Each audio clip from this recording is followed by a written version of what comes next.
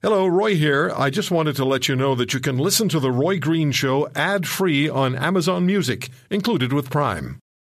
This is The Roy Green Show podcast. Neighbors and classmates knew he was a big problem, must always report such instances to authorities again and again. We did, time and time again. Since he was in middle school, it was no surprise to anyone who knew him to hear that he was the shooter.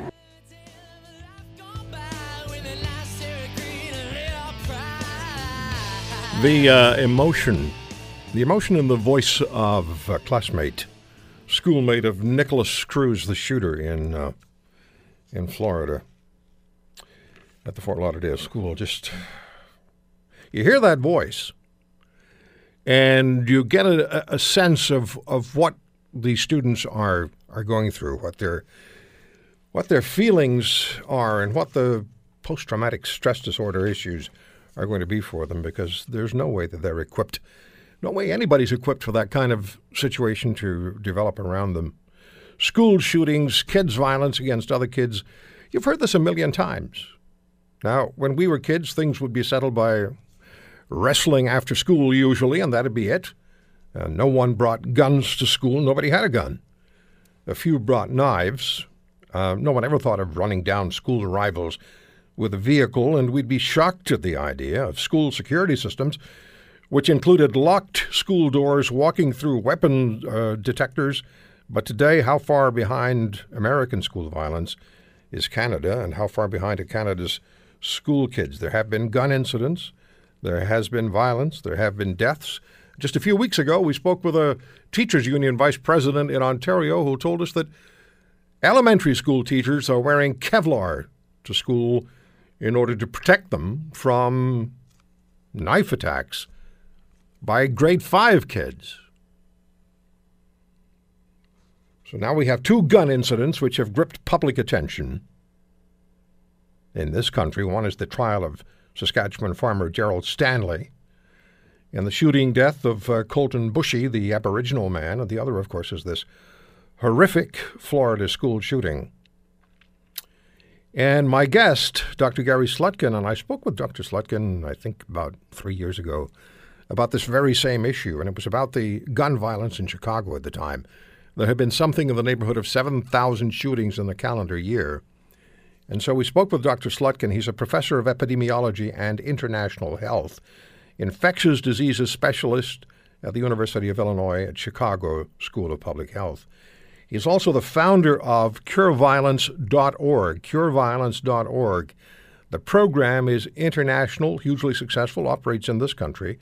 And in Chicago, listen to this, in Chicago, there was a 41 to 73% drop in shootings and killings in Cure Violence zones. So where they used Cure Violence, in zones in Chicago, the shootings were down between 41 and 73%. This is a very serious effort. It's in the top 10 NGOs globally. Dr. Slutkin, it's good to talk to you again. Thank you so much for the time. No, thank you for the opportunity to talk to you, and nice to be with you again, Roy. Yeah, when you hear about and when you see the developments coming out of Florida, what is your response as a physician? What is your response as the innovator of CureViolence.org? Well, it's extremely frustrating, and also to watch the usual news coverage of it is highly frustrating. What we have determined, looking at this problem of contagious violence in America or anywhere, is that it's really the health and public health sector that is missing here. In other words, in this particular case, this young man who, as a child and continued to be autistic with attention deficit disorder, enormous psychological problems, expelled from school. I think his brother had been committed. He himself had cut his arms on Snapchat. He's been screaming out for help. His stepmother or his adopted mother had just died. And the calls, to us, this is a local health department issue. Instead of, it's okay to call law enforcement nationally in Washington or whatever, or even locally, but law enforcement doesn't have exactly the tools for helping this person and preventing him from doing harm. It's more of a regular, continuous outreach worker or interrupter, behavior change specialist that this person needed. And he had been crying for this kind of help and didn't get it. But it isn't just normal, like mental health. This is the way that we at Cure Violence and others around the country and around the world, as you point out, are doing violence prevention now. It's very specific, and there's responsibility within the system for finding events, for potential events, preventing them, preventing spread. And that's why this approach gets such strong results now. I want to talk to you about those. I want to talk to you about the results and talk to you about where in the world the program is being used. Canada is one place, but let me go back to the beginning for you. How did you make the connection between violence, and at the time Chicago's gun violence was epidemic, still is, I guess, but not nearly as much where the cureviolence.org program is practiced. How did you make the connection between violence and public health? Well, as you know, I used to work at World Health Organization on diseases that spread that we know about, like Ebola and cholera and AIDS. And many of these are issues of contagious behavior. And we have methods in public health that very few people know about, and being able to reach people and help them change their behaviors to safer and healthier behaviors. And we use outreach workers, and in this case, violence interrupters, and other cases, other types of health workers. And this is the bread and butter of how so many diseases have gone into the past, and it's also the reason why we live longer, and so on. So when I came back to the U.S., I began to hear about the violence in U.S. cities, and I didn't think that what was being done made any sense. And as I was analyzing it, it had all the properties of every other contagious infectious diseases. And not to go into details, but it spreads similarly from one person to another. And these mass shootings are another example of this. Suicides are another example of this. And in this case, spread is sometimes by social media or even from regular media. So we just began to attempt to use the same methods that we use for preventing Ebola or cholera or AIDS, and it works. And there's been 7 or 8 independent evaluations, and Chicago went off the hook when about 13 out of 14 communities lost funding because the state wasn't funding anything, but didn't have a budget. And now it's coming back into operation. But New York has 18 communities, I think, going up to 22 this year. Los Angeles has something like it. In Baltimore, it's working. New Orleans, Philadelphia, many Latin American countries are using this. It's been used. Cure Violence has been used in the election in Kenya, in prison violence, in the UK to reduce violence recruitment, and now we're working in the Middle East. But it's an uphill struggle because people are still looking at violence as something else rather than a health issue. Mm-hmm. This kid had a health issue. People who are doing violence, they themselves have a contagious health issue, which is interruptible and preventable, and that's what we do in health and public health. So this is the sector. This is the way of looking at it. This is where the methods are showing results now. You're listening to The Roy Green Show, heard weekends from 2 to 5 on 900 CHML. It was after Columbine that I was talking to a dad who had, a 15 or 16-year-old girl in school in Hamilton, Ontario, and he said to me, when I kiss my daughter goodbye in the morning, I fully expect to see her that evening. And it was a statement that resonated with so many people following Columbine, but the sense was that this was probably a one-off. It was never going to happen again. And of course it has. And then there's the additional violence that happens in communities, and we've focused a great deal in North America on Chicago and thousands of shootings in that city. The Cure Violence program, cureviolence.org, that we're talking to Dr. Slutkin about, Dr. Gary Slutkin, who conceived of this program and is the founder of it. Just looking at some stats from Chicago, 7 communities in Chicago that are using the cureviolence.org program, 41 to 73% reduction in shootings, 40% reduction cooling of hotspots, 100% reduction in retaliation homicides in 5 to 8 communities, or 5 of 8 communities. And overall, the impact of the ceasefire program is significant to moderate to large size. It's really amazing. So, Dr. Slutkin, maybe we can look at Chicago, because that's the sort of the model that people have talked about for a long time. How does Cure Violence work in that environment? How do you employ it? How do you engage it? How do you measure the success? Well, the ideal formulation of Cure Violence, and you can imagine this in Chicago or New York or in this town in Florida, is that the health department oversees, as it does the overseeing of any health epidemic, to ensure that it doesn't happen, that epidemics don't happen, don't get started, don't continue, and that prevention is in place. And so at the top level, there's a health department. Then you have community groups who are very, very local, who are selected for their knowing what's going on in their immediate neighborhood.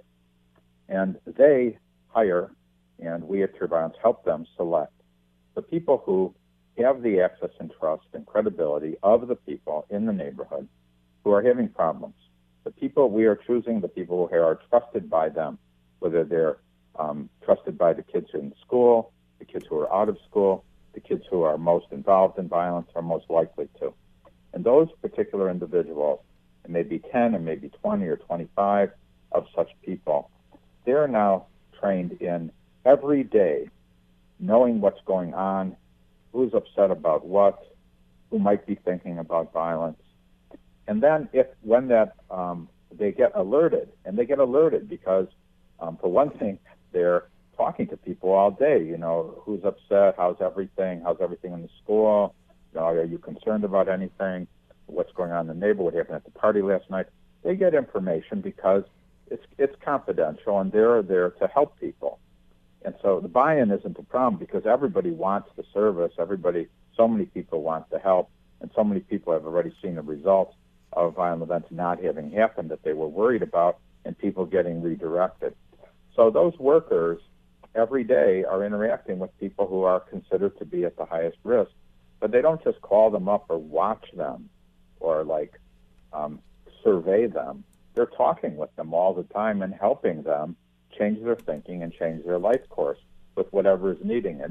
And they're very, very highly trained in persuading people and cooling people down, and also in changing their thinking, and then connecting them with services and staying with them for weeks, months, sometimes up to a couple years or more, to ensure that they get on a better path.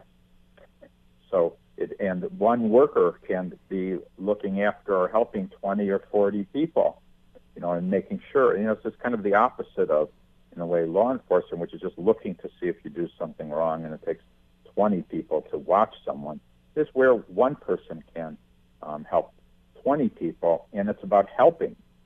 And they make sure that they're on a direct course. And so this is very measurable. This is what we do in public health and epidemiology, is that we're measuring everything. We're measuring how people are getting better.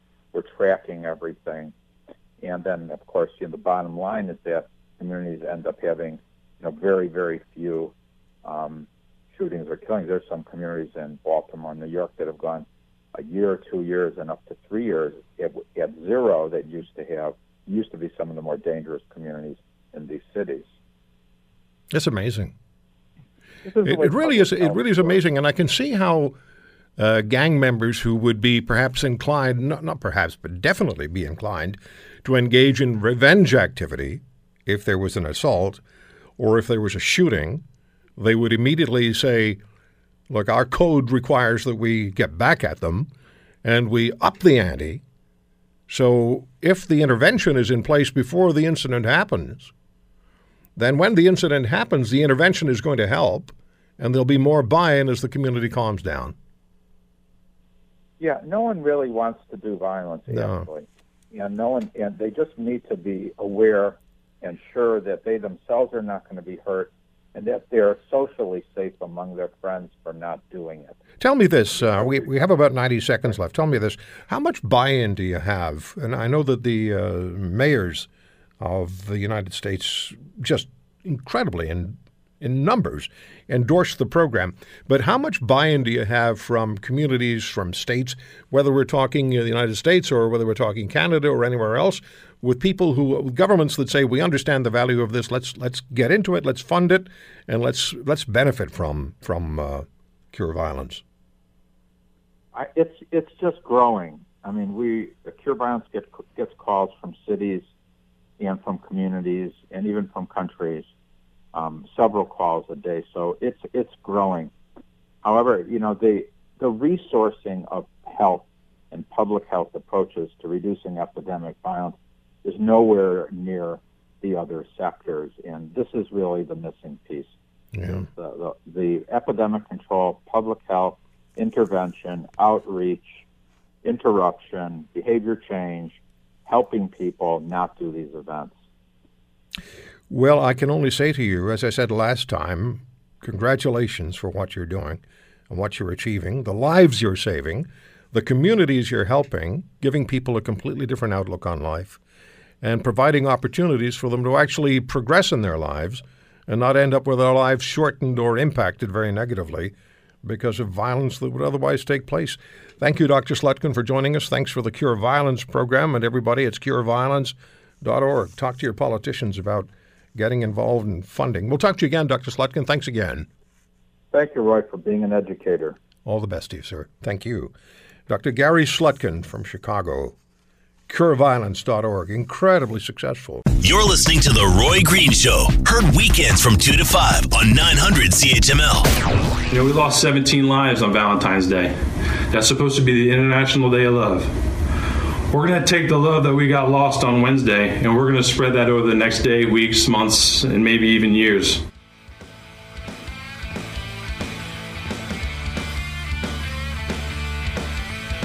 That was the principal of Marjorie Stoneman Douglas High School in Parkland, Florida, on the mass shooting by Nikolas Cruz. I was just looking at some of the stories that have to do with school shootings in this country. Not so long ago, we were talking about the 2007 shooting at C.W. Jeffries in Toronto. Jordan Manners was 15, and he was shot and killed in the school, grade 9 student. 2 charged with first-degree murder, and after 2 trials, they were found not guilty, but Jordan Manners was dead. And it was after that shooting that it was decided that Toronto police would be stationing an officer in schools under the auspices of the TDSB, the Toronto District School Board, and just a couple of months ago, the board decided it would no longer wanted the police officers in the schools.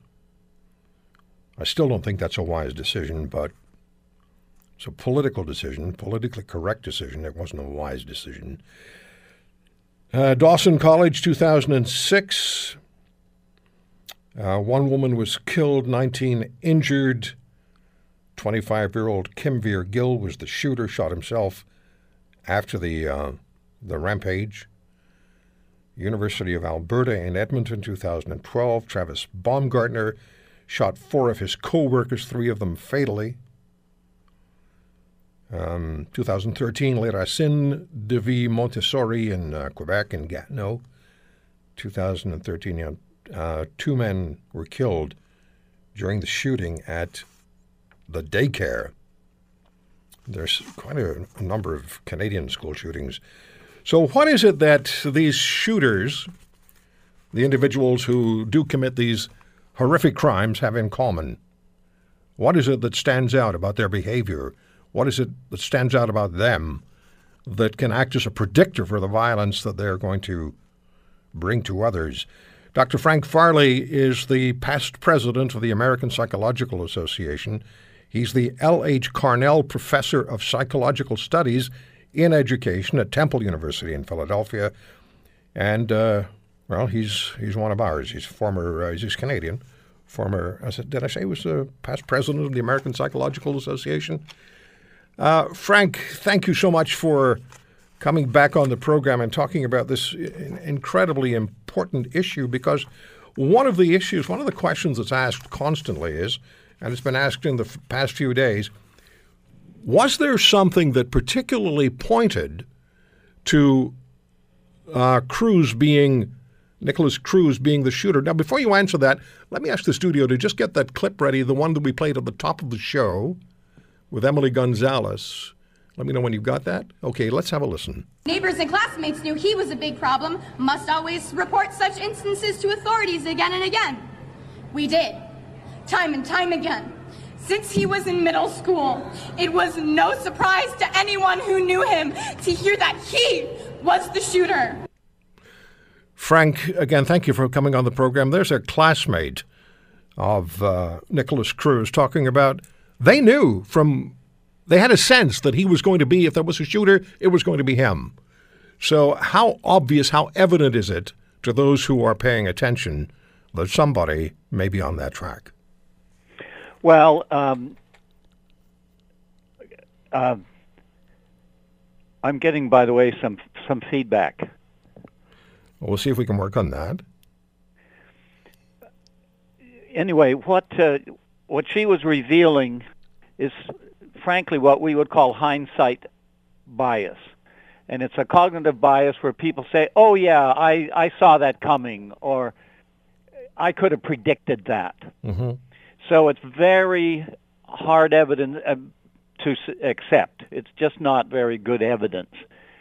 And the idea that there is some clearly understandable common ground among multiple murders and murderers is weak. It's very weak evidence, Roy, that links these various people. In this current case, in my opinion, the number one phrase that should have made everybody stand up and take notice was when he said he wanted to become a professional school shooter. Mm-hmm. He should have been visited immediately upon that appearing online. And we know the FBI dropped the ball on this. Indeed. No question.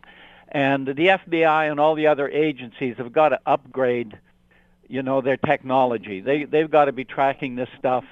There are programs that will recognize semantics and the meaning in sentences that will pick this stuff up.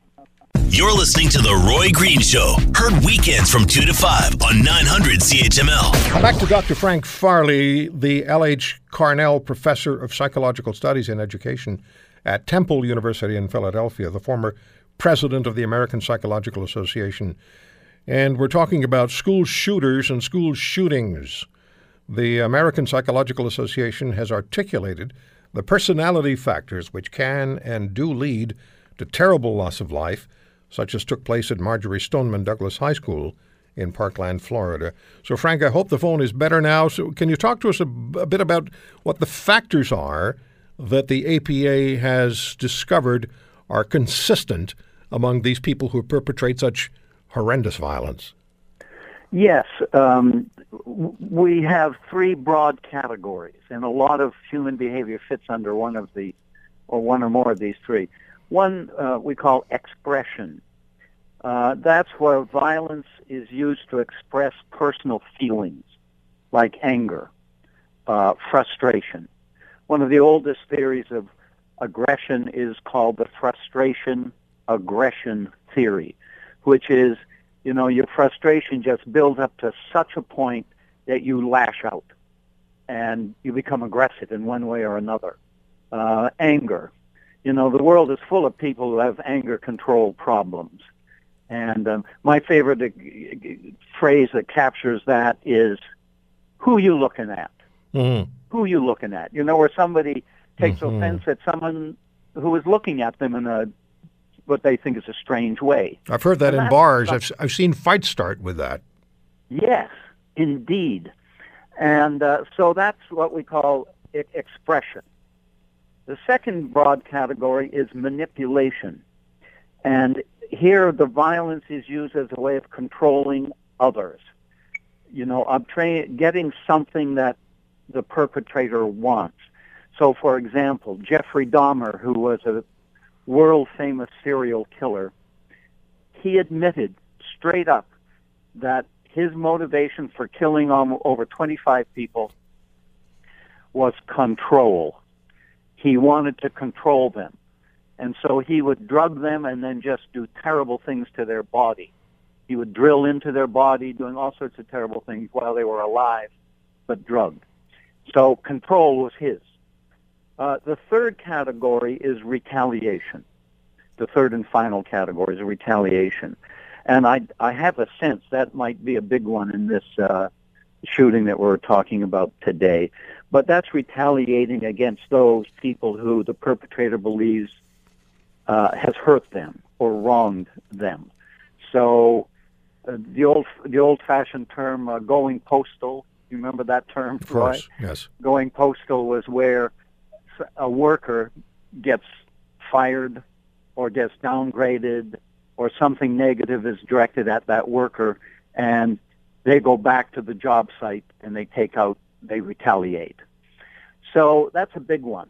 And in this case, this guy had been expelled from school. He seemed to have a lot of other rejections going on in his life. There was this incredible number of 39 police visits checking him out. And obviously that failed, but the 39 police visits. And so he really was an unusual case, and maybe this retaliation motivation just built up and built up and built up. And then the expressive side of himself, that he just got more and more angry and frustrated. The cops were coming at him all the time. And then he decided to get his own back. So certainly there were enough red flags, clearly enough red flags to at least be interested in this guy. And he also had a great love. This doesn't mean anything necessarily, but he had a great love of firearms, and he had a collection of firearms. Yeah, as a kid, a high school kid. Indeed, there's something, Roy, that we in psychological science we call the weapons effect, and that is the effect of the mere presence of a weapon.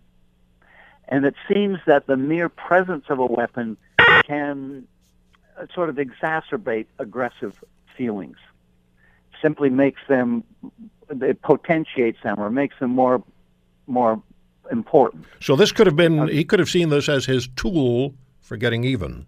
Is that right? Indeed, yes. He had the tools. But Frank, many of them. Frank, what about self-control? Is it completely absent in some people? Or is it just overwhelmed in some people? Because we all supposedly have brakes on our behavior, on aberrant behavior. It's part of our DNA, I hope, to not participate in aberrant behavior, and 99.9999% of the population has those brakes and hopefully never has the thoughts to go ahead and do something totally insane.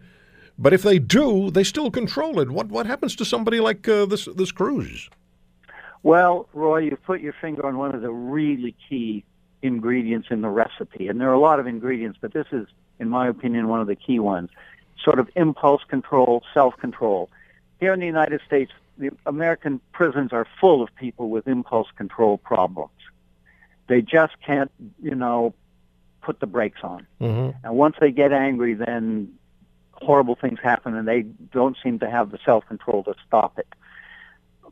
One reason why it's important to focus in on something that's concrete like impulse control is we can work on that with kids, in the schools and in the families, where we teach kids self-control, impulse control. Think before you act, as opposed to acting before you think. And that's a trainable, learnable habit. Mm-hmm. And in the schools, we should be teaching it at the earliest possible level. Well, let me ask you this. What does society do? What are the options for society to preclude a Nicholas Cruz from doing what he did, even if all of the other flags are not met? What's the last line of defense? I say there are two broad categories here. Number one is gun control, and Canada is a model of it. Canada has less than 200 gun homicides a year for 35 million people. It's unheard of. Here in Philadelphia, with 1.1 million people, we have twice that number every year. So Canada has got a formula that works, and the rest of the world needs to know what that formula is.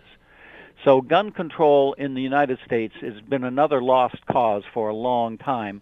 And in the wake of the Sandy Hook shootings, everyone felt, certainly me, that we'd finally get some action on gun control, and it did not happen.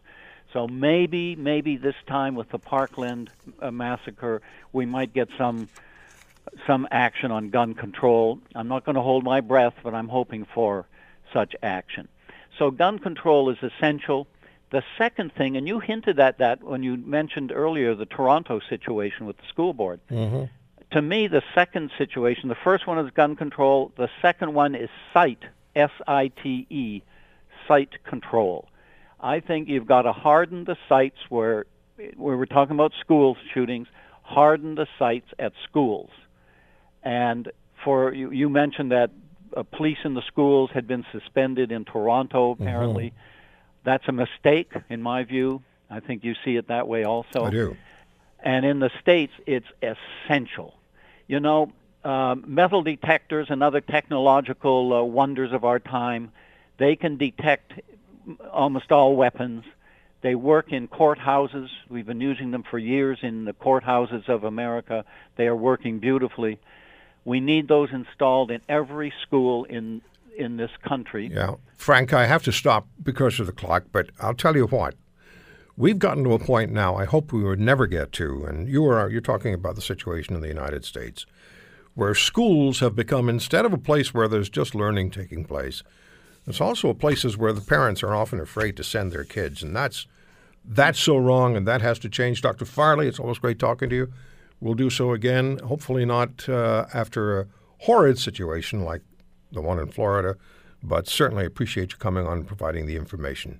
Happy to do it. Thanks, Frank. Thanks, Roy. Dr. Frank Farley, past president of the American Psychological Association, on The Green Show. You're listening to The Roy Green Show, heard weekends from 2 to 5 on 900 CHML. Over the last couple of days, I've had this thought about our Prime Minister. I spent a lot of time thinking about our Prime Minister and the job that he's doing or isn't doing for this country, and I think more and more about a line that he uses insistently and consistently, and that is, Canadians can do better, Canadians must do better, Canada can do better, Canada must do better. And the common denominator for Justin Trudeau stating those particular challenges appears to be issues that have to do with race. And there was the 11-year-old Muslim girl who claimed that her hijab was being snipped away on the way to school. We have that clip. Here's what Mr. Trudeau had to say before we knew that it wasn't a true story. Here's what he said. This is a country of openness and welcome, and not a country where that is in any way acceptable. And that is something we all need to remind ourselves of today and every day, that we are better than this. It never happened. But Justin Trudeau could not contain himself. He couldn't wait to find out if it was true or not. He had to issue his "we can do better, we must do better" thinking. And then last week, after the verdict in the Gerald Stanley trial in Saskatchewan, here's what the Prime Minister had to say from Los Angeles. Indigenous people across this country are angry, they're heartbroken, and I know Indigenous and non-Indigenous Canadians alike know that we have to do better. We have to do better. We have to do better. Here's another quote from the Prime Minister that again had to do with the Gerald Stanley case. I know I speak on behalf of millions of Canadians when I say that our hearts go out to Colton Boushie's family, his mom Debbie, his friends, and the entire community. I'm not going to comment on the process that led us to this point today, but I am going to say we have come to this point as a country far too many times. All right, we've come to this point far too many times. We can do better. We must do better. We have other audio of the Prime Minister saying that. And then there was and we'll play it for you later on in the hour, there's a very strange reply that he had for a town hall question from a dad.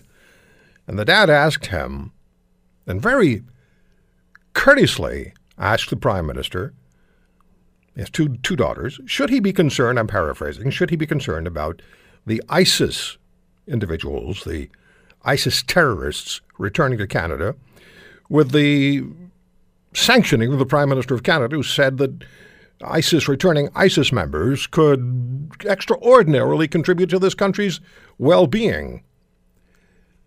Prime Minister rattled on about, well, he made it sound like the ISIS terrorists were refugees or standard immigrants. I want to play that back for you a little later on. But my question is, what is Justin Trudeau trying to say? And who's he saying it to? Is he saying we're a country of racists? Because frankly, that's what I'm hearing. I'm hearing Justin Trudeau accuse Canadians of being racists. And that is extremely disturbing. Extremely disturbing. We can do better. We must do better. Not waiting for a situation to be fully complete before he offers an opinion.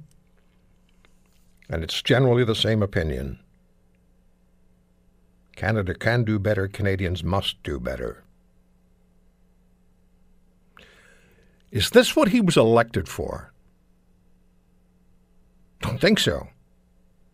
Karlene Nation has been in the news business for almost 30 years. And she was at major television stations, CTV in Toronto for more than 20 years. For 12 years, she was the diversity reporter for CTV in Toronto. She's a media specialist. Her company is One Nation PR Inc. Karlene, when you listen to, and thank you for joining us, when you listen to the quotes, when you listen to the Prime Minister say the things that he said, when you think about what he's done, what his message has been over a protracted period of time, what are you hearing? I'm hearing exactly what you just stated. He is basically creating wedges between Canadians of different ethnic backgrounds, of different religious backgrounds, Indigenous, non-Indigenous Canadians. He's constantly doing it because he thinks it will somehow put him up in the polls and make him look better come 2019 election. I don't know where he gets his strategy from or why he thinks it's a good thing. He started out when he was elected, and shortly thereafter, there was a motion M103 in Parliament that he pushed aggressively, the anti-Islamophobia bill. So instead of coming out with something that brought Canadians together, that talked about our greatness as a country, about Canadians of all ethnic, all gender, all religious, diversity, disability backgrounds, etc., instead of bringing us and uniting us as the Prime Minister, he is constantly playing this game of race, what I call race baiting, putting wedges between us to try to make him somehow look good. It's very disturbing, very alarming, and Canadians, I'm a black Canadian. I was born in Jamaica. I came here. My mother's been a Canadian for 50 years. I've been here for 30-odd years. We come to this country because we love this country, Canadians of all backgrounds. And I worked as a diversity producer. I was with CTV for almost 22 years. I've been in the business for 25 years. And 12 of my 22 years was as diversity producer, where we generated stories talking about Canadian stories of every single background. We are a great nation, a great people. We welcome people. Canadians marry each other. Canadians work with each other. Canadians live and coexist very well with each other. We have instances and areas of challenges that we must deal with, but it is not helpful to have a prime minister constantly spouting about and spouting nonsense, I would say, and trying to put wedges between us and to divide us as a nation. Mm-hmm. It is, to my mind, quite disturbing and quite disgraceful. That's not what he was elected to do. And since he was elected in 2015, I can hardly point to anything that he has accomplished. Well, I can't either, and I'm looking at another story. He was in an event for Black History Month, and the quote from Trudeau at the event is, "It's time we recognize that anti-black racism and unconsciousness bias does exist." He went on to say, "For too many people, and anti-black racism, discrimination, and inequality are part of their daily lives. This is unacceptable. Canada can and must do better." We have here certainly in Canada, issues with our black communities where our children are not doing as well in schools, where we have issues around carding, where we have issues of young black people getting caught up in the justice system when they didn't necessarily need to be there, issues around police violence involving young black men. We have these issues. These are issues that we must work on, yes, but we've had successive Liberal governments, whether they be federal or provincial. We've had a provincial government here in Ontario for 15 years, and things have gotten worse. They haven't done anything to address anti-black racism. They spout about it and talk about it in generalities as if they're doing something. They haven't done much. So the black community here, of which I am a part of, and which I'm very strongly outspoken in support of, and which I'm proud to be a part of, a black Canadian, we all have a lot of work to do. We can't sit around and wait for people like the Kathleen Wynne government here in Ontario or the Justice Trudeau government to do stuff for us. They're doing nothing. He cares nothing about our black communities. They're using the black community along with other communities as political props in their little racialized game. And we won't be part of that nonsense. Our communities have to fight to get political power. We see very few black people at the federal level, at the provincial level, even at the municipal level. We as a community must fight and run for office and be part of the government and be part of the solution for our communities and for all of us here as Canadians. We're part of a great nation. There are tons of opportunities here. I came here as a pregnant teenager. I had my child. I'm a teen mother. And I raised my child with the great support of my mother and my family. I raised my son. He's now in his 30s. I'm very proud of him. I got nothing from the government. I worked as a dishwasher, a night cleaner, a kitchen help, a waitress, a hostess, paid for university, failed first year in university, went back, did university over, graduated with a degree in politics, did a number of different things.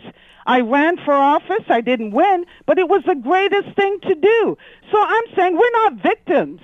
And I don't want him talking about the black community and using the black community as a prop. You're listening to The Roy Green Show. Heard weekends from 2 to 5 on 900 CHML.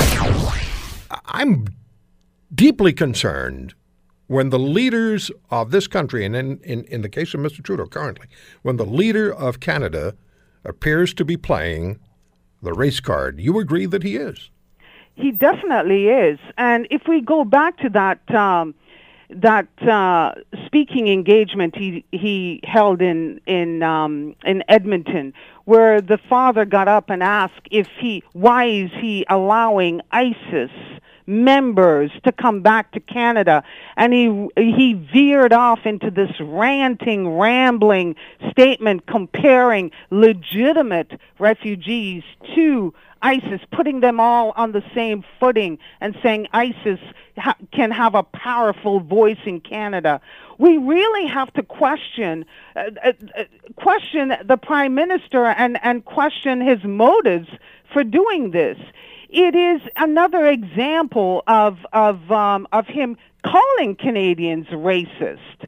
And basically, I think Canadians, we as Canadians, no matter whether we're white, black, what Asian, South Asian, whatever our religious background, our ethnic backgrounds, our gender backgrounds, no matter who we are, we should be saying to this Prime Minister, we want to ensure that when people come to our great nation, that there are safety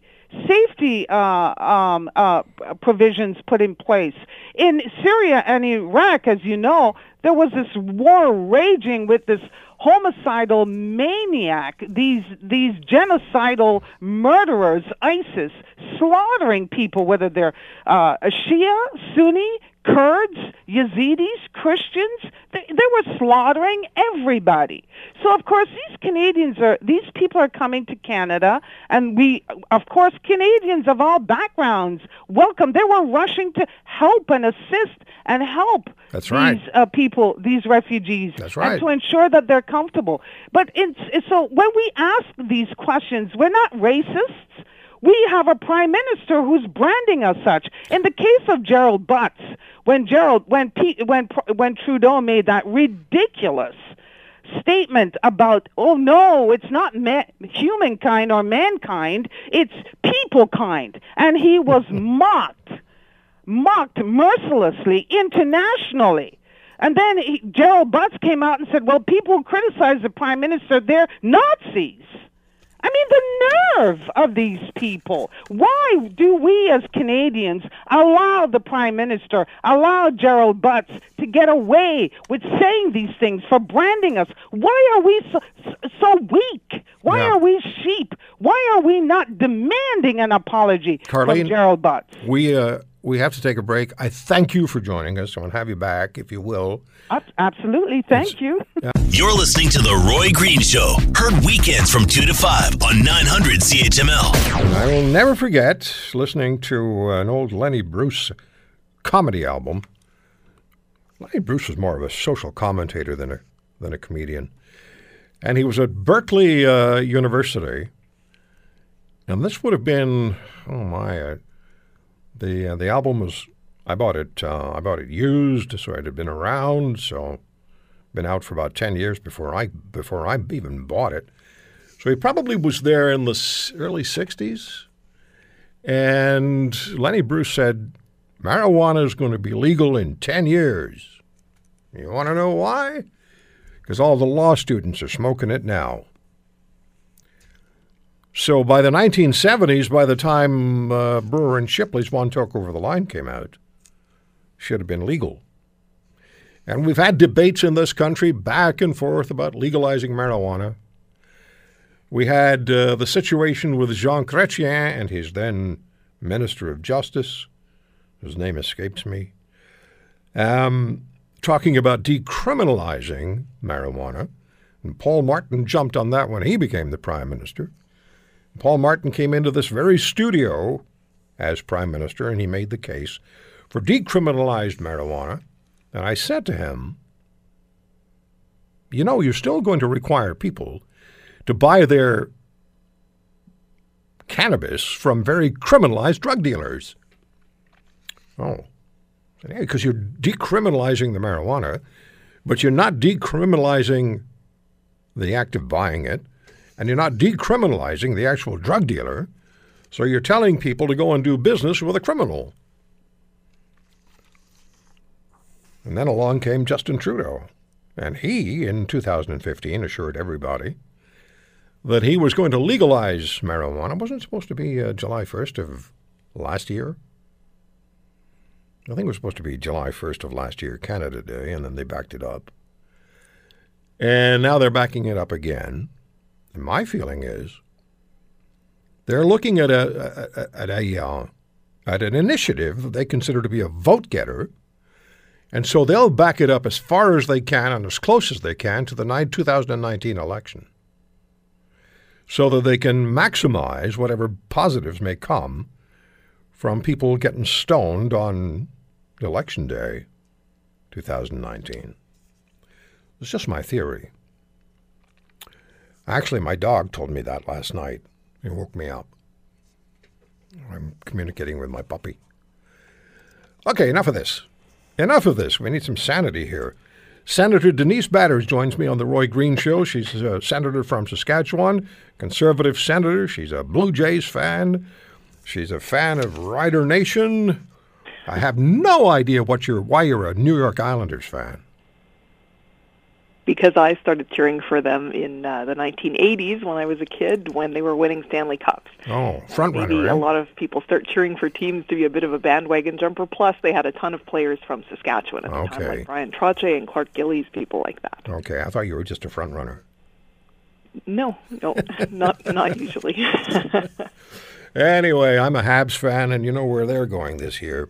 So, Senator, nowhere. They're going nowhere. Senator, the whole issue of this marijuana pledge by Mr. Trudeau, who admitted that while he was a member of Parliament, he actually indulged. He had a few puffs, he said. I think it's probably a few puffs and a few more, which was criminal activity, but, you know, why get picky?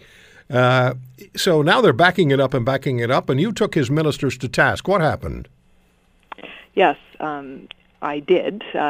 We've just recently received the marijuana bills in the Senate, and soon after we came back after the winter break, we had the Justice Minister and the Health Minister in front of the Senate as a whole. It's actually quite rare, and we had television cameras in there, which was nice to have, and look forward to having that all the time.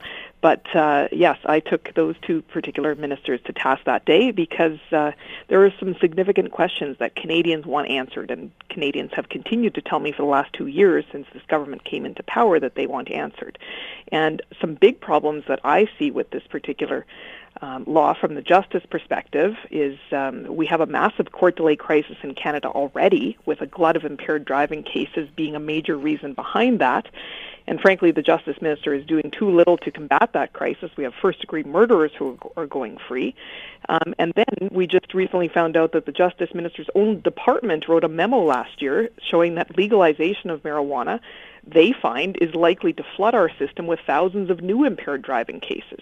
So legalization of marijuana will even worsen the court delay crisis in Canada, yet no one in the Trudeau government, not the Justice Minister, not the Public Safety Minister, will answer if they believe legalization will decrease impaired driving rates in Canada. And of course they're not answering this question. They're evading those tough questions because they know legalization of marijuana will increase impaired driving rates, just as we've seen already in Colorado being the case.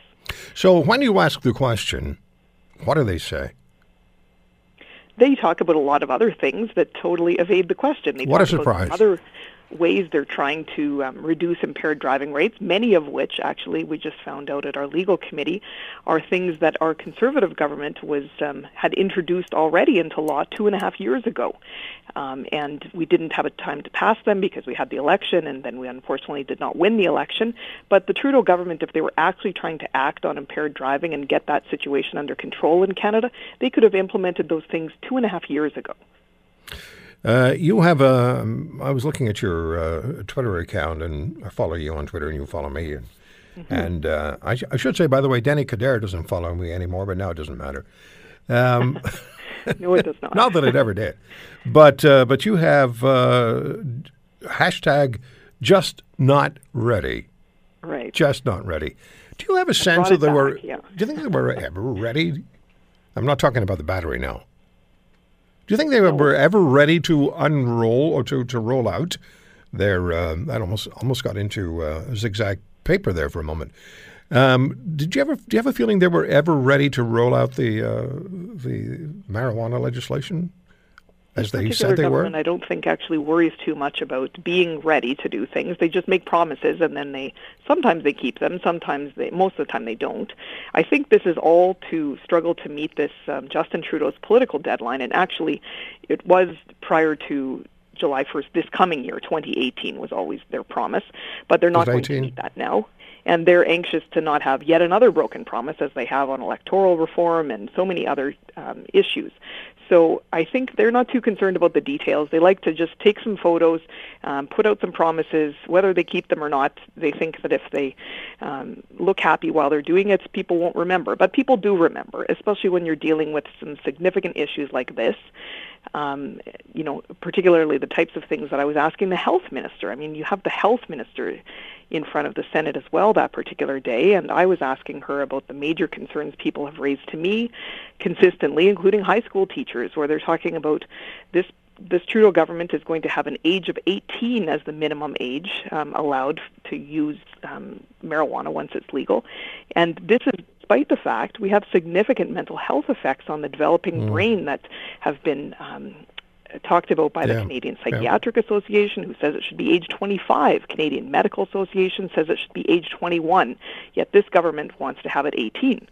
And when I asked this particular health minister about that, her entire 2-minute answer doesn't even say the words mental health. I mean, it's so frustrating. So, with that and the fact that they're going to allow every household in Canada to potentially have 4 huge marijuana plants in their home, and I don't know how they can possibly be saying that they are protecting children. They're not. And the issue of impaired driving is so critically important, and it's not properly addressed yet.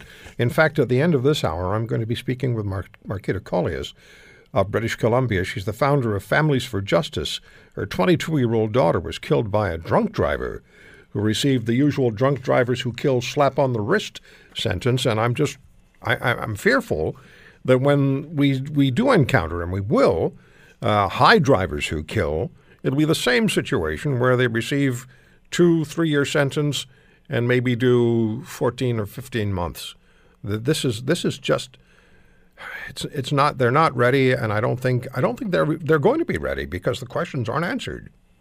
No, and I mean, every day that our Senate Legal Committee studies these bills, we see even more and more problems with them, more and more reasons that these bills aren't ready to become law in Canada. Like just in the last couple of weeks, we've heard testimony from different very knowledgeable organizations talking about how these testing devices they're going to use for drugs have an optimal temperature range of between 5 degrees Celsius and 35 degrees Celsius above.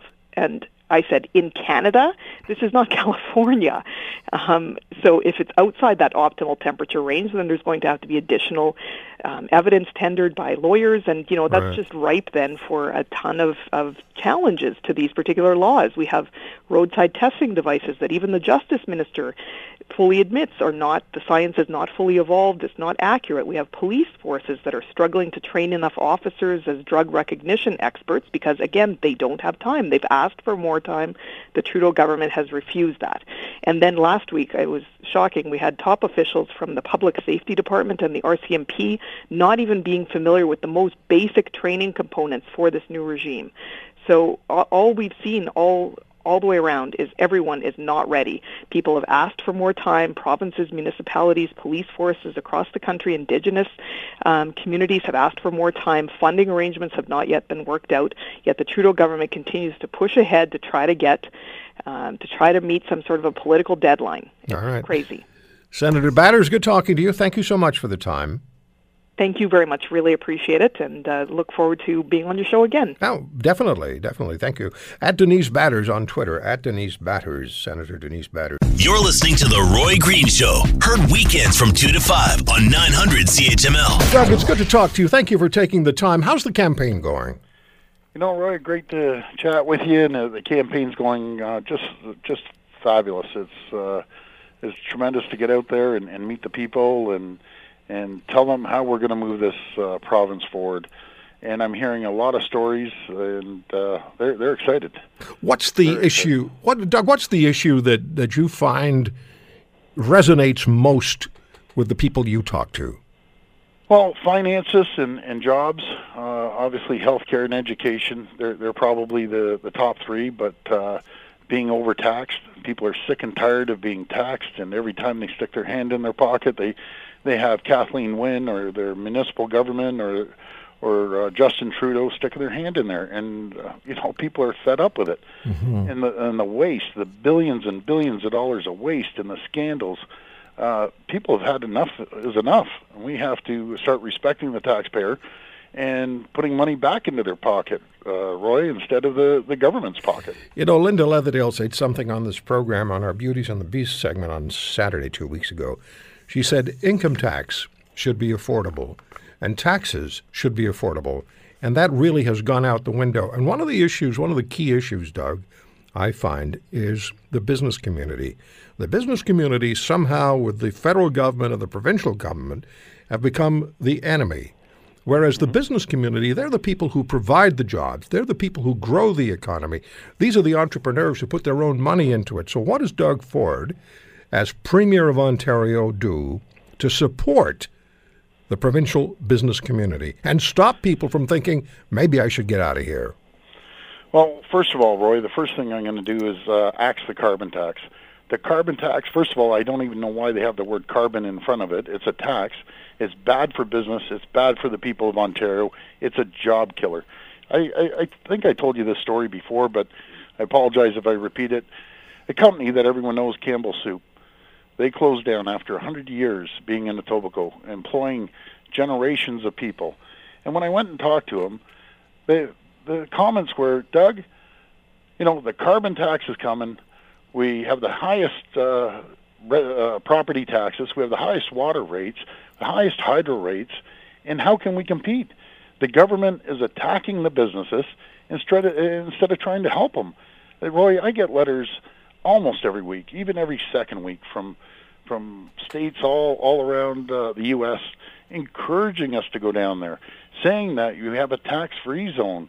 We're going to help you with a building. We'll help you hire people as long as you hire people.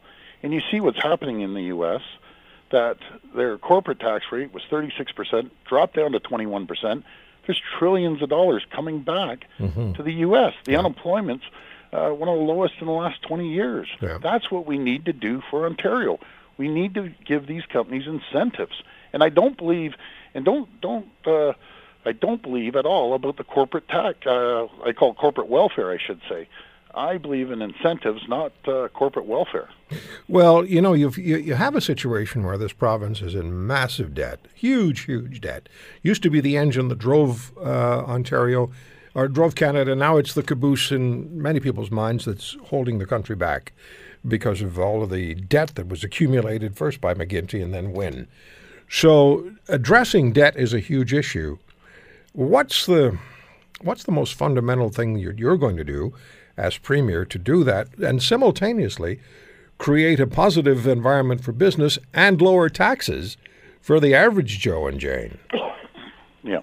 Well, first of all, I want to address one area that we can get money back. And we're giving, and people don't realize this, Roy, and I've heard you say it a few times, but we're giving $469 billion to California and Quebec for carbon credits. You have to be kidding me. We're going to keep that money in Ontario. And the waste at Queen's Park is staggering. And I ask your listeners a very simple question, similar to what I ask everyone across Ontario, and I'm getting the same answer. Do you think we might be able to find 3 cents, maybe 4 cents on the dollar of efficiencies when it comes to our government? The reaction is they usually break out laughing, and they say only 3 to 4%. I'm the only one with a proven track record that's actually managed a budget. My 3 opponents, or 4 I should say, now, they've never managed a budget, ever. I understand what it takes to save $1 billion. I understand what it takes to create jobs and cut taxes and put money back in the taxpayer's pocket. My opponents have never done that. I don't believe they've ever had to even work in a factory and create jobs. Well, certainly none of them's had to meet a payroll. You know, or look at a P&L statement, or go out in the back of the factory and talk to the people that are working there here and on the other side of the border. So we have an opportunity here to make real strong changes throughout the province. You know what people want, Doug? They just want to feel like they're not being screwed anymore. Yeah. Well, they've been getting screwed for a long time, Roy. They have. And all that screwing is going to stop when I'm Premier. The party's over with Kathleen Wynne. The sole source deals are done. The political insiders and the political elites, they're done. I'm the only one out of our 4 other opponents that have the backbone to go there and do it. And I'm I think they're great people, but they're Liberal light. It's one thing to get rid of Kathleen Wynne and then put Liberal light in there, and then there's another thing of making sure I get in there and we'll make comprehensive changes throughout the province and make sure there's accountability, integrity, and transparency. What about minimum wage? What do you do with that? Well, minimum wage. Roy, my heart breaks for these people. They were making $12 an hour. They're up to $14 an hour. And on the other hand, it's hurting businesses. Overall, there's going to be 60,000 jobs lost. My theory is very simple. They're walking out of the factory or the office with $48 more after they get taxed. The people that are gaining the money is the Liberal government. Their taxes are going to go up 34%, so they're gouging the little guy. What I believe in, someone making under $30,000 gets a 0% tax. That will help the businesses. We don't have to increase the minimum wage, and the people that are walking out of their factories or their offices are going to end up with more money in their pocket, and the government's not going to be gaining. That's good. I mean, that's fundamentally sound. Why tax the people who are at the, and I don't mean this in a negative way, but at the bottom of the salary scale? Why tax them? Why charge them income tax? Let them use the money that they are earning to their families and to their benefit. Don't give with one hand and take more with the other, which is what's going on now. And that's what's happening. It makes me laugh when I hear the mainstream Liberal media saying, well, what are you going to do with the carbon tax? It's basically, my friends listening, they're taking it out of the left pocket and trying to put it back in the right pocket. It doesn't work. It doesn't work, and I'm glad at least the PC party has a candidate now in the race that believes in a carbon tax, that believes there should be high taxes.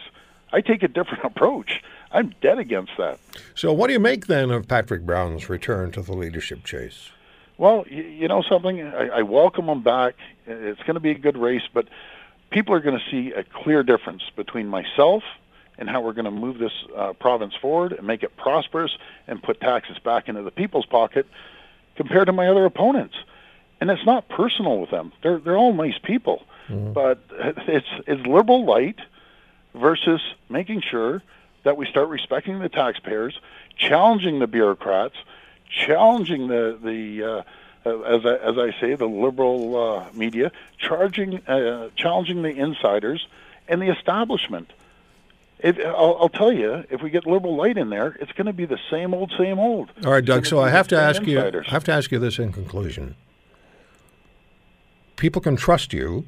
You're telling me people can trust you that you will do everything that you say you're going to do. You're not going to go in there, become premier, come out to a news conference 2 days later and say, "I didn't realize how big the mess is. I can't do half the things that I said I would do." You won't do that, right? Roy, let me tell you, I'm the only one running with an actual track record of saying we're going to do this, and we did it. I'm the only one with a track record that went down to City Hall, the most dysfunctional government, as far as I'm concerned, in the country. In the first day, we were told that we're facing $774 million of pressure, and meaning they spent $774 million more than what they had and delivered a 0% tax increase. I was the only one down there that sat on budget, went line item by line item for 4 years, and saved the taxpayers of Toronto over $1 billion. Yeah. I will do the same for the province. What the Fords say they're going to do, we do it. We have a proven track record, unlike my opponents. Well, I said years ago, and literally years ago, that I would like to vote for somebody who has actually had to meet a payroll, somebody who actually understands the value of money, somebody who doesn't believe there's just a never-ending supply that can be picked out of my pocket and everybody else's pocket around. Doug, thanks for the time today. We'll touch base again, and best of luck. Thanks so much, Roy. You're listening to The Roy Green Show, heard weekends from 2 to 5 on 900 CHML. I had an opportunity to meet a remarkable woman by phone a number of years ago under very, very trying circumstances. Marquita Collius' daughter is 22 years of age, and she was a victim of an impaired driver, of a drunk driver in British Columbia, 22 years of age. Marquita's daughter was killed in the accident, and the drunk driver received the usual generous sentence that Canadian criminal courts hand out if you're inebriated and you kill, which is basically nothing. You can get as little as 1 day, and at the outside they'll give you 4 and you'll serve maybe 2 or a year and a half. Well, Marquita Cawley has formed an organization called Families for Justice, and they have an e-petition up now that you can still sign on to, which is calling for, Marquita, thank you for joining us, it's calling for minimum sentences for people who drive drunk and who kill. Please tell us about that. Thank you, Roy, for having me here.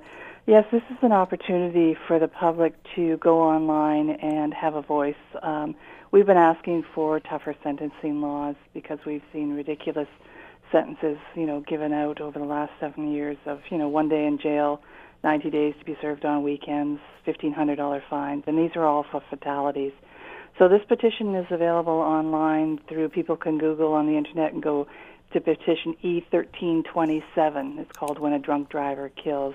And they can just submit their support on there. It's just an online petition, takes the public 2 minutes to do. It's only available online now until Tuesday, February 20th. There is a deadline for this, so we're hoping that those listeners that are listening today will go online, sign it, and then share it with their friends and families as well.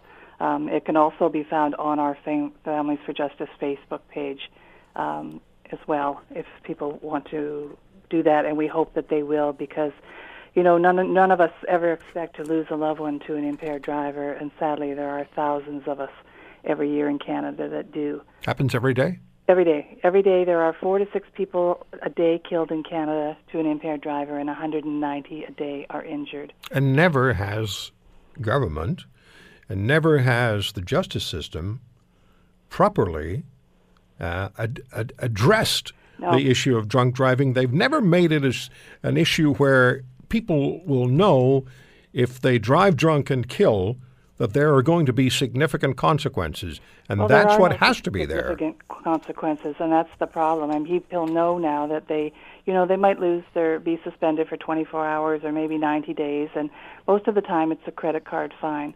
But when someone's actually killed, and an innocent person is killed and a life is lost, our courts still consider impaired driving an accident. And there's nothing about it that it's an accident. No. Impaired driving is a willful choice made by people who choose to put others at risk on our roadways and highways. And people who drive drunk and kill are not always remorseful for what they've done. No, we've seen that quite often. Many of these offenders are repeat offenders. They have been charged multiple times with impaired driving. And because our laws are so lax, I mean, it's very well known in the jails, there's a saying that goes, go ahead and do the crime because you're not going to serve the time. Mm. Can you imagine a system that says to a defendant, yeah, you drove drunk, yes, you killed, and we feel you should do 1 day yes. in incarceration. 1 day, yeah. Because that happens, does it not? I was actually told by a lawyer in my daughter's case that because my daughter was just 22, she wasn't married, she had no dependents. In the eyes of the court, she's worth 0. Oh my God! Very tough to hear as a parent, And I tell people, I've been fighting this now for 7 years. I'm not doing this for me. I'm already lost my child. I am fighting for everyone else out there to try and protect them from losing their children, because we know there will be 4 more mothers and fathers today that will have that police officer come to the door to inform them that their loved one has sadly been killed by a drunk driver. So it's petition E1327. And like I say, people can Google that number and it will come up on the internet. They can go and sign it. They can also be found on our Facebook page, our Families for Justice Facebook page. It's called When a Drunk Driver Kills.